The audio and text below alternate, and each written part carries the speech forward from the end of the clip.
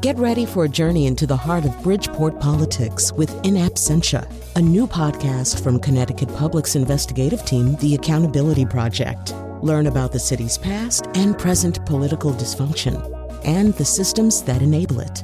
Tune in wherever you get your podcasts. Funding provided by Francisco L. Borges and the Melville Charitable Trust. I'm just saying this as a friend. You really have a little ways to go when it comes to dealing with people. Really. How so? You don't even shake my hand the first time I see you. At the theater, you know? It's not on your hand. You just sneezed. That was a dry sneeze, Larry. It wasn't a sneeze. I can't assume dry. I got to assume wet. It's air coming out. I'm not going to put out my hand if it's full of snot. I didn't know it was air. I thought I saw some little speckles flying. I would assume you would know me well enough to know that I'm not going to give you a handful of snot to shake your hand. And by the way... Sometimes you don't know if snot speckles are coming out. I saw snot speckles flying. Guys, we need to start. Yeah, please. Top of the page 31. All right, that's Ben Stiller and Larry David having a conversation that just perfectly encapsulates at least part of what we're going to be talking about today on a show about handshaking. We are so excited to have with us the person who wrote the book when it comes to this topic, Ella Al-Shamahi. Her new book is called The Handshake, A Gripping History. I've been wanting to do this show since around April or May, but we had to wait for the book to come out in the U.S. So, Ella Al-Shamahi, you're here with us. We should say a National Geographic explorer, a TV presenter, paleoanthropologist, evolutionary biologist, stand-up comic, Olympic weightlifter. I mean, the credits go on and on. So yeah, maybe just respond to that clip. That clip, by the way, from Curb Your Enthusiasm, that's way before the pandemic. That's just two highly neurotic guys, yelling out their neuroses. But it has a certain kind of currency, right? I actually, I love, first of all, that they were my opening act. You couldn't ask for better than that, I guess. But I actually remember going through all the clips about the handshake that I could think of before I wrote the book or as I was writing the book. And of course, that was one of them. And I kept trying to find ways of shoehorning in various comedy heroes. Jerry Seinfeld made it in, but sadly, Larry David did not quite make it in, which is kind of funny because obviously Larry is... much more neurotic, I think, and much more of our time. You know, people might say that he was clairvoyant, shall we say. So one of the arguments that you make in your book is that, first of all, the whole conversation we're having right now, should handshaking go the way of the dodo, is actually a dance we've been to before and on more than one occasion. The idea that the handshake needs to go away for health reasons is not new. Tell us more about that. I think this is fascinating. I think every moment in time, we very much seem to think that this is somehow incredibly unique. And actually, anyone who's really studied history knows that even the pandemic's not unique. I mean, there are aspects of it that are obviously unique. But, you know, the Spanish flu, if you read about the Spanish flu, there are so many similarities, even down to minute discussions about wearing masks and how some people really don't like masks and some people do, and pictures of police officers in the US wearing masks and then some not, and there being this whole discussion about it. So there's nothing really often that's that original, and it turns out even this discussion about handshakes is not new at all. And in fact, I trace in the book so many times when the handshake falls out of favor. There are some really interesting ones. So for example, in Prescott, Arizona, during the Spanish flu, they actually made the handshake illegal. During I think it was the end of the 1700s in Philadelphia. I remember Philadelphia at the time was the US capital rather. There was a yellow fever outbreak and people shunned each other completely. They stopped shaking hands. And you could argue that was, right at the beginning of the United States being the United States. If ever there was a moment that would, change a behavior in a nation, surely it would be then. Even the Washingtons left town, everybody left town. And it didn't, the handshake came back. And my favorite example of all, I think, is in Azerbaijan, in Baku, where at the end of the 1800s, there was a cholera outbreak. And they formed an anti-handshake society and you wore a pin to identify yourself. And I think by far that was my favorite example of all. So I've known, for example, there's a infectious disease doctor here in this city who's been head of infectious diseases for 2 different hospitals. His name is Dr. Ulysses Wu. He doesn't shake hands. He has in the many, many years I've known him. He's just never shaken hands because, in fact, he's an infectious disease doctor and he has strong opinions about it. Another doctor who's had kind of strong opinions about it. Let's listen to Anthony Fauci. What are the things that you could still do and still approach normal? One of them is absolute compulsive hand washing. The other one is you don't ever shake anybody's hands. That's clear. I don't think should ever shake hands ever again, to be honest with you. Now, to be honest, Ella, I have not shaken anybody's hand since sometime, around about 19 months or so since I've shaken anybody's hand. And I don't terribly... You're abstaining. Yeah, I'm abstaining. Now, I also recognize that in terms of the actual transmission pattern for COVID-19, handshaking is actually a little bit down on the ladder. I mean, most of this is kind of respiratory. It's upper airway to upper airway. So, I mean, the danger of a handshake is probably that the face is coming closer rather than the hands actually touching, particularly if you're going to sanitize your hands at some point after the handshake. So in a way, I don't know, we're probably using the wrong weapon to fight this battle. On the other hand, there's just a way in which culture does feel at least temporarily transformed. You just told us it has a way of not staying transformed. But what's your take on all this? Okay, how do I put this? I was very nervous that me writing a book about the handshake at the moment when it was most sensible for us not to be shaking hands might be seen as, slightly irresponsible if you didn't actually read the book. Because I was very clear that this wasn't, this wasn't an obituary to the handshake, it was a celebration of the handshake. But in the book, I do kind of, I do say a number of times, guys, please, for the minute, don't shake hands until people are vaccinated, until the pandemic is a bit more under control. Can you please not shake hands? Now, it's interesting because obviously this book has gone out internationally and it's really interesting to see different government guidelines. So in the UK, they actually told us when we were allowed to shake hands and when we were allowed to hug. And these were on different days. So we were allowed to hug people who were close to us before we were allowed to shake hands with kind of people that we didn't know as well. And it was just the most surreal moment, just, being told by Boris Johnson when I was allowed to hug, my mum or my dad. It was a very strange moment. And I have a lot of sympathy for infectious disease specialists and people like Dr. Anthony Fauci, who, in terms of the data, it's definitely in the height of the pandemic, don't be shaking hands. But, there is an argument, right? There is an argument that maybe don't shake hands even after that. If you were to purely look at, just hygiene and disease, it is kind of gross. I mean, and there's one fact, and I'm so sorry if anyone's eating, but it's something like only 19% of people worldwide wash their hands after fecal contact. Now, after they poo is what you're saying, basically. Yeah, after number 2. Yeah, but I love that they call it fecal contact. But some of this is obviously about access to water. Mm-hmm. But 19%, that's not just access to water. That's that people are just a bit gross, right? Right. And your odds are better with a woman's hand than with a man's hand. Men are discussing filthy 100%. Pigs. 100%. So based on this, you're thinking maybe let's all go join that anti-handshake society of the, in the 1800s. But there's a flip side, which is that human touch is so important.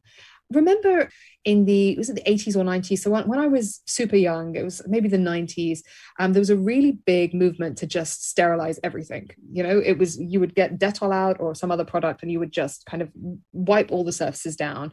And I remember that's kind of the messaging that was put out to our parents. And then in the last, 10 years or so, there's been increasing evidence to suggest actually maybe as kind of obsessively wiping down surfaces has actually done these kids a bit of harm, and actually a few germs would be good for them.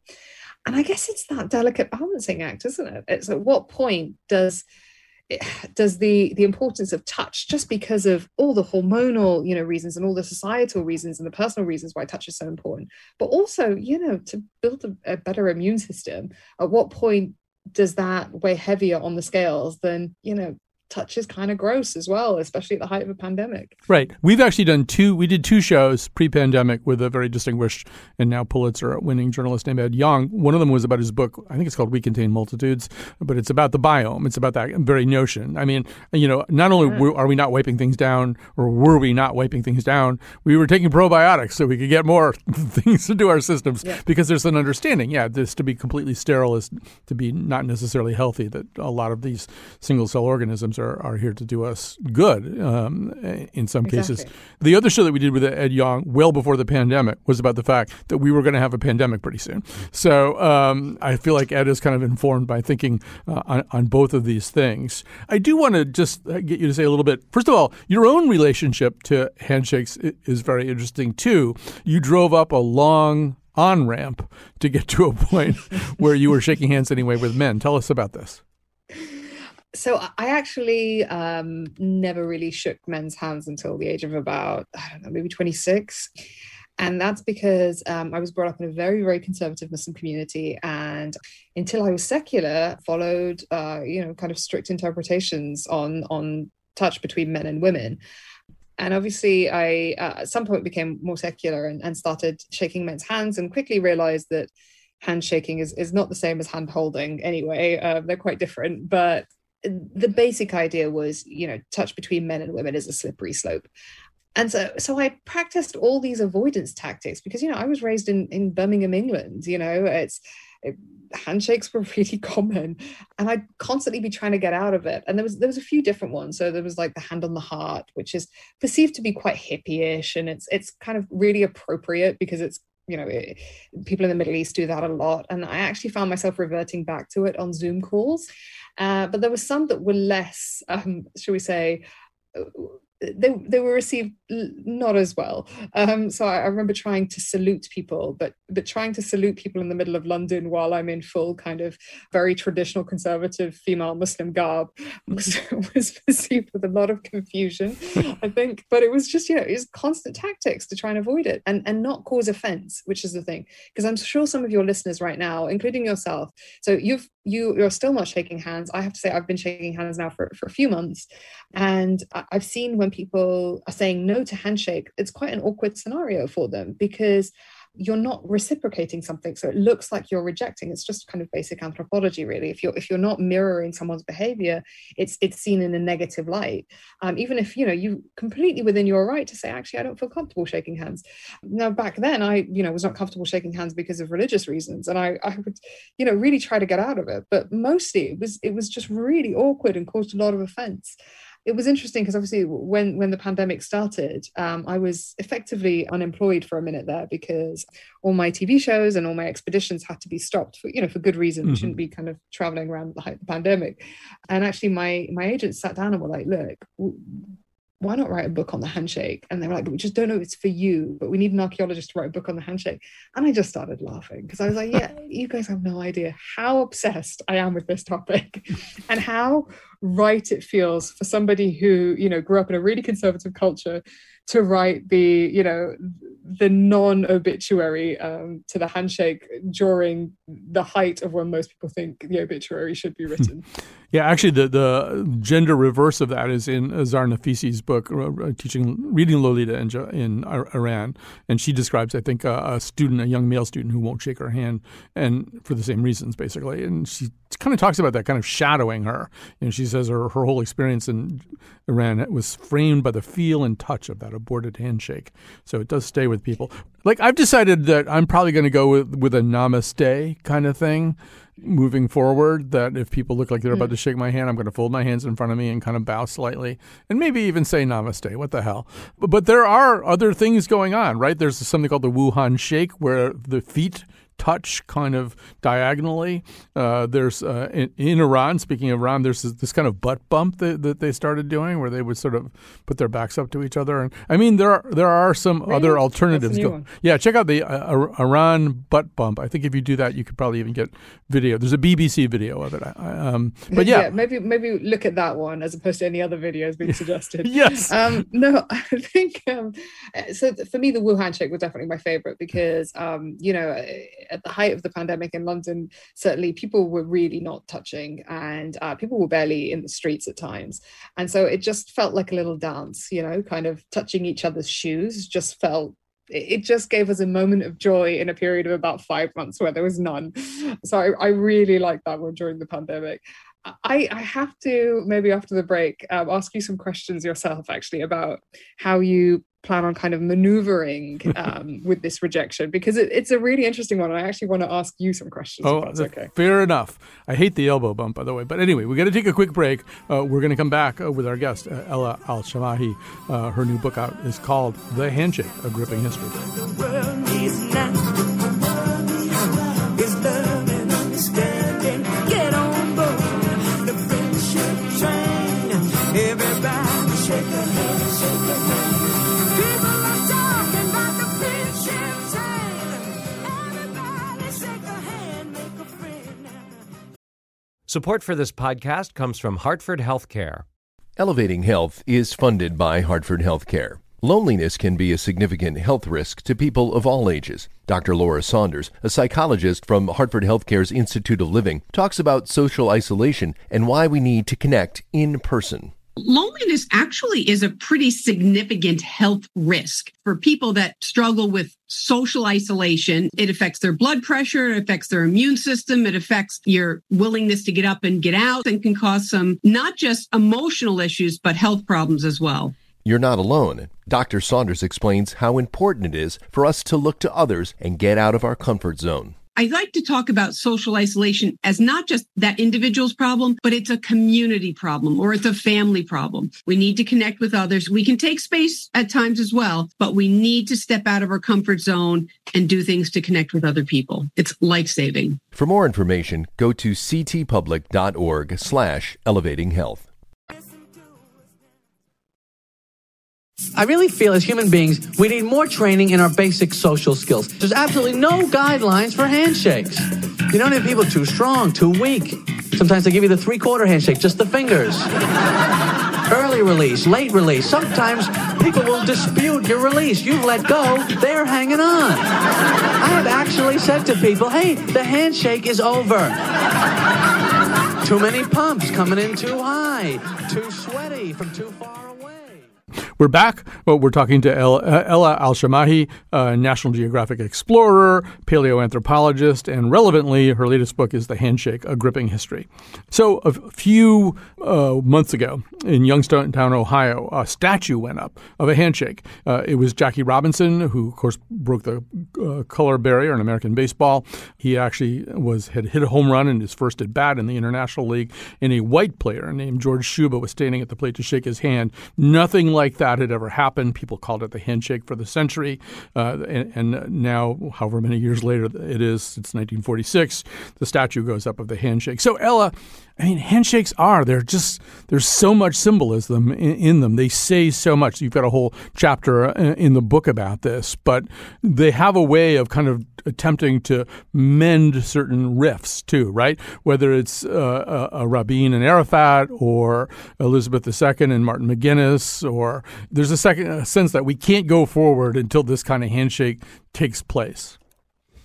Yeah, it's so symbolic, and I had a lot of fun, I think, for 2 chapters there, kind of reflecting on the best handshakes of the modern era and the worst handshakes of the modern era. And they're also really telling. So as well as the kind of really well-known political handshakes, my all-time favorite just has to be a Princess Diana one, where she shakes hands with an AIDS patient. And it was kind of revolutionary, actually, because this is at a point when, I don't know if people remember, but HIV was so stigmatized. I mean, the headlines that I was coming across in the tabloids, I mean, you couldn't even repeat the stuff. It was just really, really appalling stuff. And she, on purpose, decided to shake hands with an AIDS patient in a dedicated unit, a HIV unit in a hospital. And initially, when she turned up with the cameras, all the patients disappeared. So there's a lot behind that picture that people don't realize. The patients all disappeared because they were so scared of the press and what would happen. And eventually, one of them came out, and he was actually, bless him, he was actually a patient who was dying. So it was almost like he was just doing something for the greater good. And he shook hands with her, and it was such a moment because it was her saying, "Look, this isn't how you get AIDS, and these people deserve a hug, they need it." And that, I think, really sticks in people's heads. But there were also, really telling handshakes as well. I think it's the Irish head, Kenny, who was sitting opposite Obama, was it? Yeah. In the White House, and it's a brilliant clip. Please go watch it. Obama saying something along the lines of, "And my good friend Edna Kenny," and Kenny sticks his hand out, to shake Obama's hand, and Obama doesn't even see the hand. He just keeps going, and you can see it on Edna's face, and you kind of really feel for him because you're like, we've all been there, mate. He just doesn't really know what to do. He kind of awkwardly looks at his hand, and he just kind of puts it away. But obviously, all the world's press have just been taking pictures of this kind of really embarrassing moment. Well, there's Merkel had one too, but it was at the beginning of the pandemic. As she came in, she stuck her hand out to, I think, her Minister of the Interior, and he kind of waved her off. And she sort of looked up and said, "You did the right thing," because we had sort of moved into the pandemic. I just want to go back to Diana for a second, because I think there's an interesting irony there too, which is that another thing that you document and I think argue compellingly in the book is that the handshake is a more egalitarian replacement for a much more complex and hierarchical world of haptic gestural behaviors. And that's especially true in British royalty. Anybody who's watched the fourth season of The Crown and seen the scenes where Margaret or somebody's like chewing the princess in training out because she's screwing up the sequence of curtsies and stuff like that, and and it's interesting that she does this fundamentally small d democratic thing with the AIDS patient after having tried to survive in this world that's still clinging to these ornate gestures that you talk about.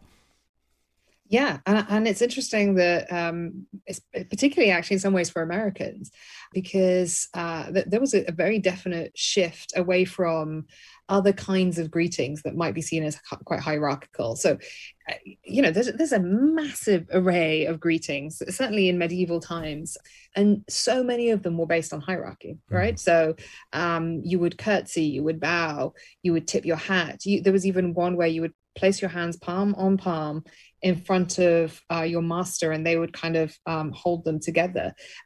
Notice there's no symmetry in them. And they're based on around hierarchy. I don't think it's a coincidence that as democracy, is on the rise, and as gender equality is on the rise, over those, 200, 300 years, you start seeing an increase in the handshake and in its frequency. So in the US, for example, Washington, some people said that he quite liked kind of the airs of court, and people would bow there. And when Thomas Jefferson turns up, he's not interested in that at all. It's about the handshake. And of course, the Quakers were also influential in that, in both the US and the UK, in that they were so against hierarchy, and they were so against what they regarded as these really hierarchical greetings, that they saw the handshake as a protest against that. And so actually the handshake, which now in present society is seen as so prim and proper, and, it was actually quite, of all the greetings out there, it was the one that symbolized, in some ways, democracy the most.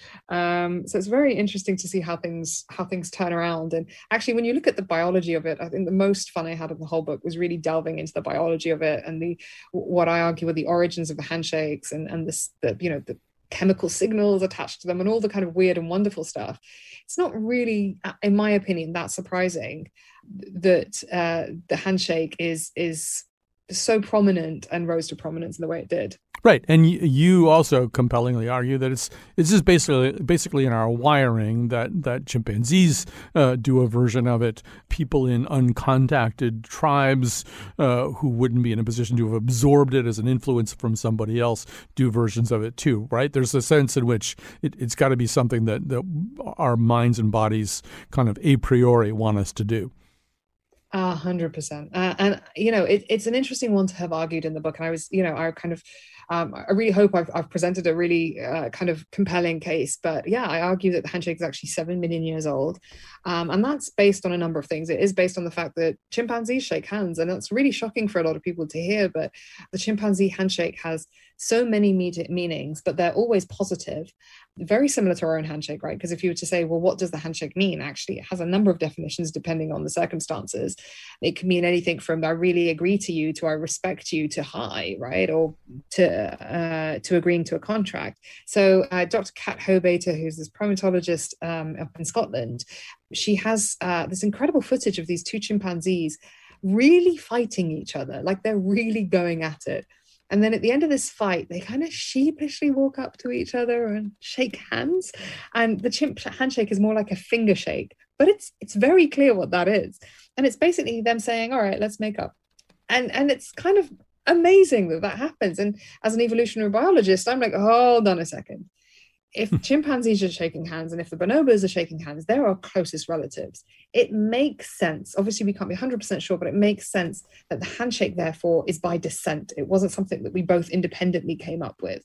And you're right. I kind of asked myself about uncontacted tribes because uncontacted tribes are always fascinating to look at in terms of behavior, because whatever their behaviors are, it's not picked up by the internet or because they watch Seinfeld or because some missionary turned up. They're uncontacted tribes. And there are references to a number of uncontacted tribes who knew exactly what the handshake was before they were in contact with people, and they kind of went through it with anthropologists and said, yeah, of course we know what that is. And then I asked myself, right, well, so what's the biological origin for it? And that's when we turn up and we start looking at chemo signals. And I think if this book had just been about chemo signals, I would have been happy. But impossible to strip it out of its context, and including, we're going to run out of time here. We could have done 10 minutes on the sort of strange handshake strategies of former President Donald Trump, who came to us with the reputation of not liking handshakes and being kind of a germaphobe, but then did stuff like he would yank people toward him with his hand, or with Macron. They had these kinds of endurance contests, who was going to shake hands longer. He and Justin Trudeau had to work out a different thing. There's a way in which he seemed to be taking this fundamentally egalitarian gesture of collaboration and mutual welcoming and tried to turn it into a dominance behavior. Yeah, and you do see that, and you see that in some business circles. Make sure you make an impression with the handshake. Make sure you dominate with the handshake, and it's really lost on people that that is not what the handshake's about. In fact, there's some advice. I'm sure all of us have heard this at various times. The most important impression you can make in an interview is the handshake, and I just think, what? It's more important than your an appropriate CV, a good manner, just knowing what to say in an interview. Come on, I think there's an element of macho-ness there that just logically doesn't make sense. I mean, when you saw those Trumpian handshakes, or the one where him and Macron are going at each other, did that in any way look like anybody was winning? Right. A measure of the degree to which the handshake has become kind of a gestural or haptic lingua franca was, I think, in 2014 when Japan's Prime Minister Shinzo Abe and China's President Xi Jinping shook hands during their meetings at the Asia-Pacific Economic Cooperation. Those are two people leading cultures that don't really have a preference for handshaking, right? But the only way the world would understand what they were doing was if they did this thing that really wasn't knitted into the fabric of their own societies. Yeah, and I think that also speaks to global dominance as well. So they don't shake hands historically. In fact, in the book, I argue that it may be because of a number of global kind of or local epidemics, should we say. And yet that's what happens. And I think, there are so many greetings in the world. The prominence of the handshake, we know it's always been there, at least I'm arguing it's always been there. But I think the prominence of it is not just a result of biology, but it is also culture. And it is also, cultures that visually have dominated or culturally or media-wise have dominated the landscape. And that does tend to be Western cultures. Right. I think when we see Trump, we're glad that nose rubbing didn't win out over handshaking. And it's a recipe for disaster. Well, we have to stop there, unfortunately. I could have this conversation easily for another 30 minutes. And the book is a lot of fun, too. So people should check out The Handshake, A Gripping History by our guest, Ella Al-Shamahi. Thank you so much for doing this today. Not at all. Thank you for having me, and thanks for being so patient with me. It's been a complete runaround on my end, so forgive me and thank you. We're going to do another show on Neanderthal soon, and you may be getting a call. Please, that would be amazing. Okay. Thanks for being here today. We're going to take a break. You're going to hear some people ask you to support public broadcasting here in America. Please do it. Do it during our show because we get the credit.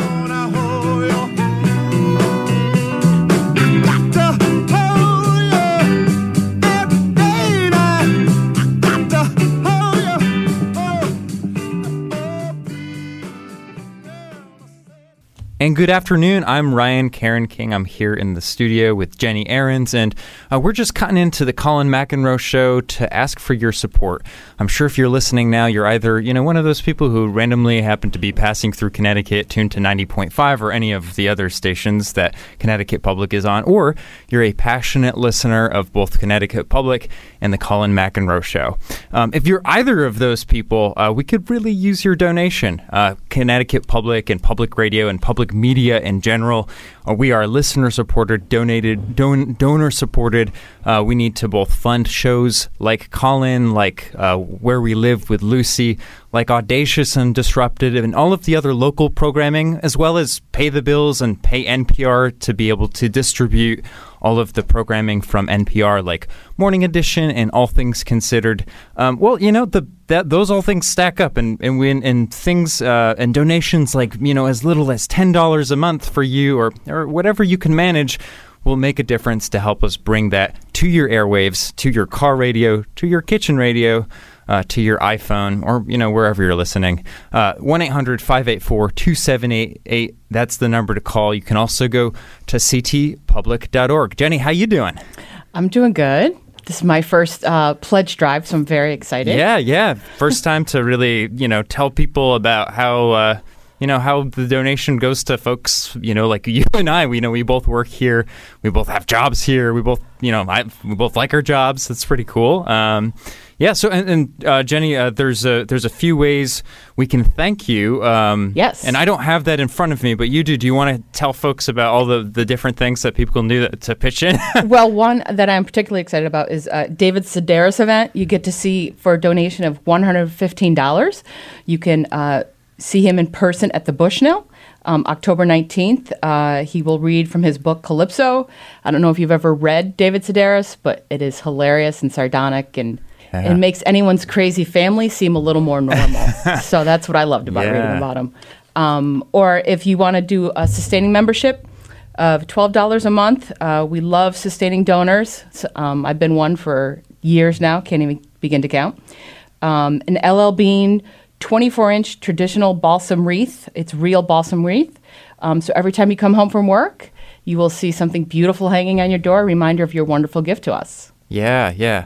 And if you think about it, like, I don't know, I live in a place where a standard cup of coffee costs like $4, right? And if you multiply that by like 4 or 5, it's like $20. And I'm easily buying 5 cups of coffee a month, and I can definitely say that my coffee drinking is not as important as public radio. So if you're able to manage that, and also maybe you want one of those pledge drive items, feel free to call us up, 1-800-584-2788. That is the number to call. And Jenny, you were saying earlier that you can also get like a New York Times subscription, right? New York Times or a Washington Post subscription for $19 a month, sustaining gifts. So you get double the amount of news in that bonus gift selection there. NPR and either the New York Times or Washington Post. Yeah, that's I personally, I can only handle one at a time, but some people are news junkies, right? I mean, I have a New York Times subscription, but I save that for the end of the day, when I'm sort of just like reading through my phone. I have a Washington Post. Oh, no, you're a Washington Post. Yeah. WP, yeah. Democracy dies in darkness. Yes. And public radio does too. Exactly. Yes. So give us a call. We're only popping here once or twice for the next show. But we have about a minute left in this pledge break, and in that minute, I'm just going to say there are a lot of jobs in this world that I cannot do, and hosting a talk radio show and producing a talk radio show are two of those jobs. And I really appreciate what Colin and his team, like Jonathan and Josh, they're researching. They're just like, they have this encyclopedic knowledge of everything that's going on that's interesting, and also like this sort of niche. If you listen to Colin, you know that he's not just there's no surface level. It's all diving real deep. So if that's what you appreciate, give us a call, 1-800-584-2788. If you want to donate online, it's ctpublic.org. And thank you so very much for your support.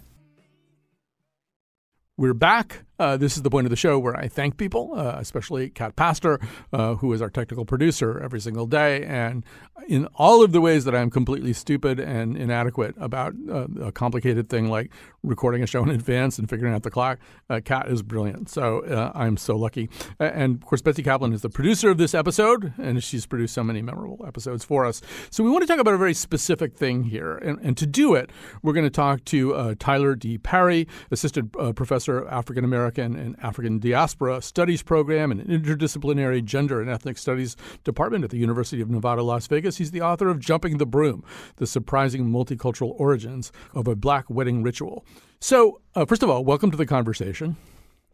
Thanks so much, Colin. Happy to be here. Thanks for reaching out. So if it worked better as an audio clip, we were going to play this kind of famous Key and Peele routine where Peele is Obama and he's just finished giving some remarks, and then his handlers say you got to greet some people, and he goes through this crowd and he very formally and politely shakes hands with white people, and then when he comes to a person of color, he's like, bring it in here, and sometimes there's some dapping, and then or a dap followed by a touch to the chest of each person's fist, and he's got all kinds of different things. It's a different thing with every single person of color that he meets, but it's clearly, the joke is there's this whole code, this whole gestural code that is much more complicated and much warmer than what he's been informed he should do with people he greets who are white. And that's kind of a lot of what you're studying too, right? That idea that there are these different gestural codes, particularly in this particular group of people. Yeah, my broader interests are, why certain groups perform certain rituals with one another. And that can extend to what I wrote in my book about Jumping the Broom. But also I became interested in this question of what's called the DAP, or sometimes the soul shake or the Black Power handshake.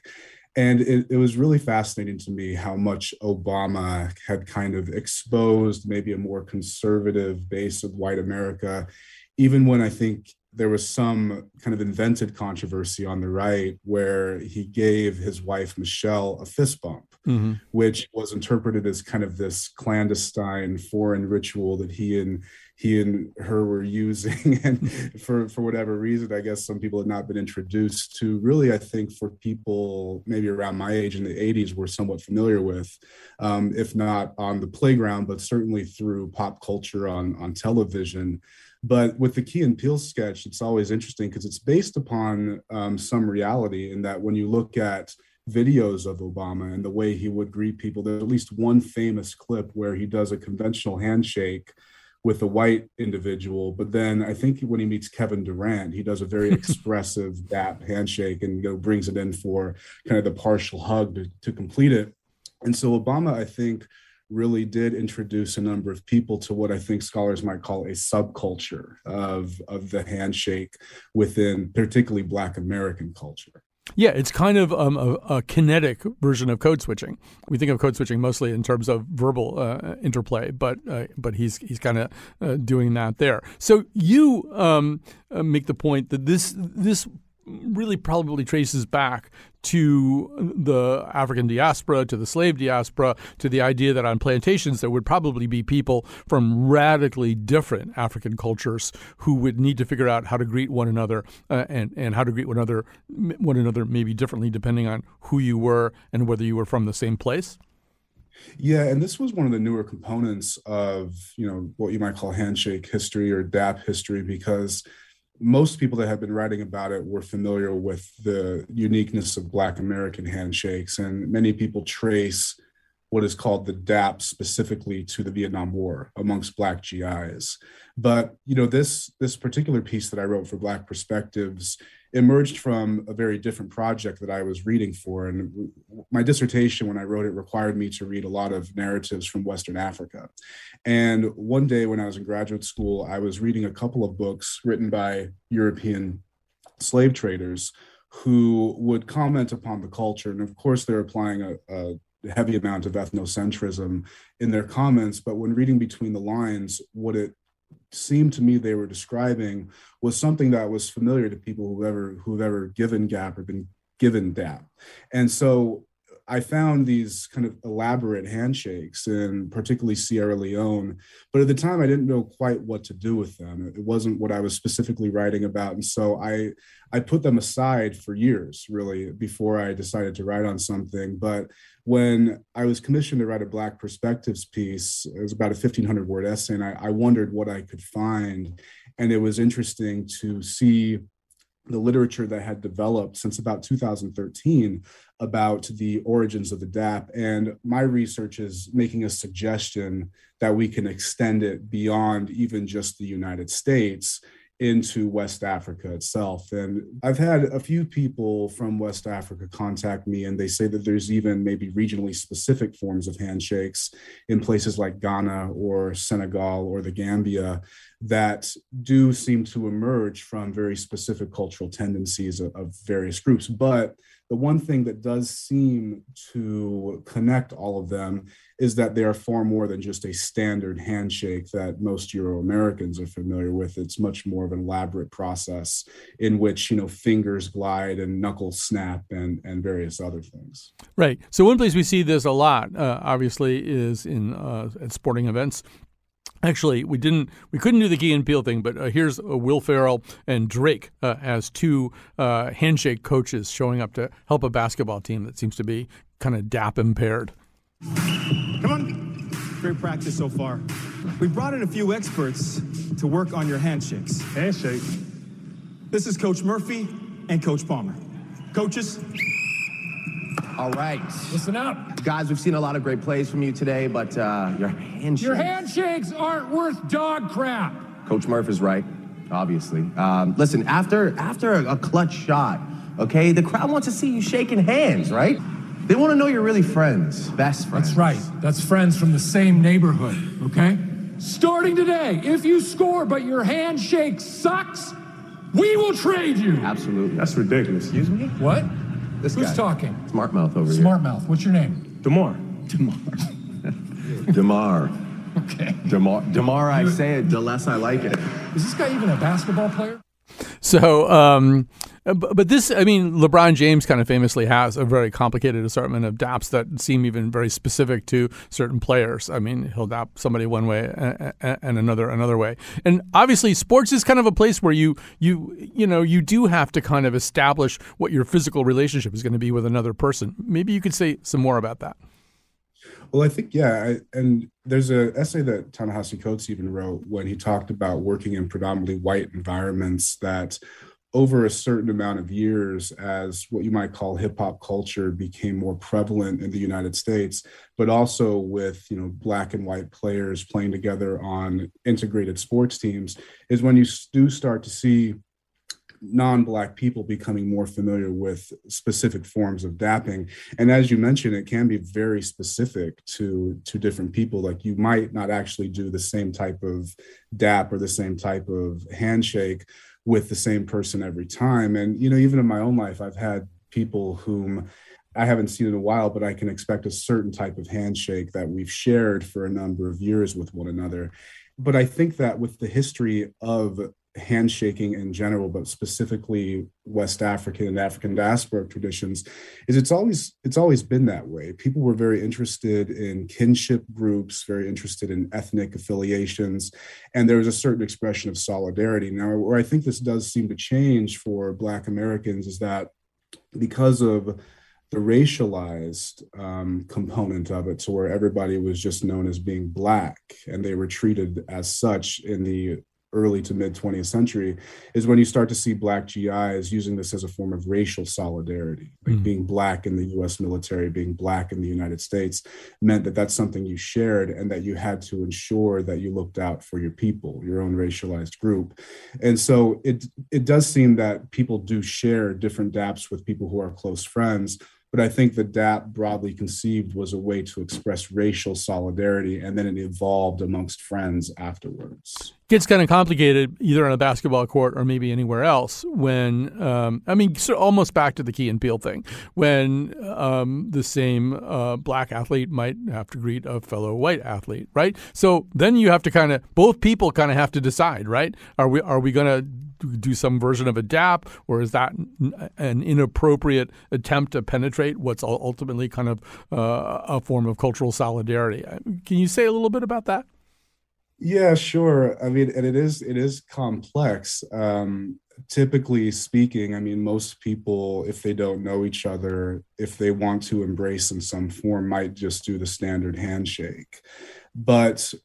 And this is where I think it's important for people to maybe understand the history of cultural rituals, is that we often take these type of embraces for granted because it's something that we see people do every day. But if you actually read the history as to how certain things are developed under the circumstances under which they are, I think people are often very surprised by how much deeper these things are than simply just greetings or salutations or farewells, and that it actually takes a certain process before people determine who is in their group or who is not.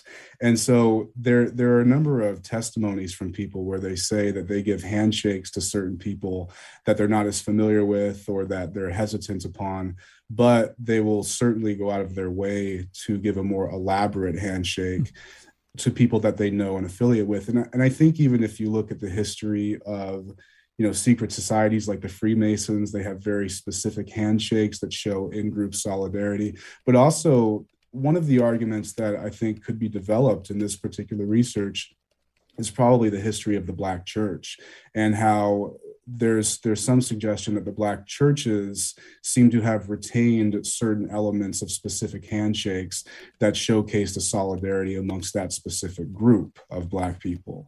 And so there's probably some form of cultural continuity that's preserved within institutions as well, that once, we have this kind of televised popular culture that's disseminated in more immediacy, you start to see younger people obtaining that at much quicker rates, and then it starts spreading and evolving as such. And so it does seem to me that institutions are probably primarily responsible for retaining a lot of cultural trends, but then when they become much more mainstream is when you start to see people kind of evolving and playing with the ways in which they approach them afterwards. We're going to have to stop there, although there's a lot more ground to cover with Tyler D. Perry, assistant professor at UNLV, author of Jumping the Broom, The Surprising Multicultural Origins of a Black Wedding Ritual. We're going to end the show, of course, with Sharon Jones and the Dap Kings.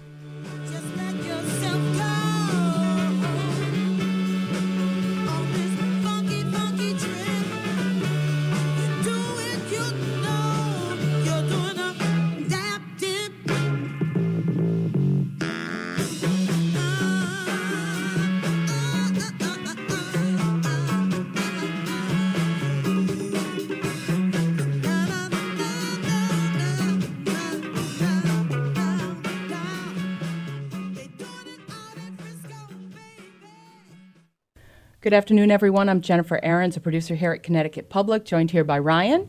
Say hi. Hi. Oh, hey. How's it going? Hi. You caught me off guard there. Sorry. It's all right. Wanting to remind you that we are asking for your help this afternoon to keep our endeavor going, keeping you informed about our local politicians, our local news developments, and we need your help to do that.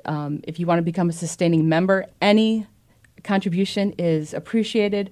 One of our thank you gifts we have, Connecticut Public has partnered with Connecticut Food Share, where if you give $10 a month, you'll provide 25 meals for those in need. We also have a level of $16 a month for 40 meals of those in need, or $24 a month, you'll be providing 60 meals for those in need. As we know, the pandemic upset a lot of people's economies, local economies, and a lot of people need our help. So that's one way to give back while also helping us keep our programming live and informative. Mm-hmm. And in order to donate right now, you can call us up 1-800-584-2788, and you can also go to ctpublic.org. And if you're listening right now, like you don't need us to tell you why Connecticut Public is special, even though that's what we're definitely going to do for the next couple minutes, because we love it here, and we want to sort of remind you that public radio is this special thing. I think about in the newsroom, we have to keep up to date with all of the things, so sometimes there's like a big TV of CNN up on the screen, and it just looking at that for 5 minutes reminds me of how much cortisol just is going through my brain at any minute when I'm watching traditional news. There's always some sort of there's like a lot of yelling, right? Right? And it's not like people are whispering or anything like the traditional public radio maybe stereotype here, but it's like here. Colin's like a release of serotonin, like he's bringing you the world, and the producers here are bringing you the world through, a very contemplative and a very thoughtful and a very thought out, methodology. People do a lot of research before they bring these things on air. There's a lot of vetting before you hear what you end up hearing. And so that means that someone is doing the work for you. And in order for someone to do the work for you, we've got to pay those people to do the work. We've got to pay them fairly, right? So 1-800-584-2788, that is the number to call if you want to continue to hear this kind of thoughtful, insightful, very funky, crazy, creative, I'm sure there's a million adjectives for it, kind of programming like the Colin McEnroe Show. 1-800-584-2788. That is the number to call, ctpublic.org. Thank you so much.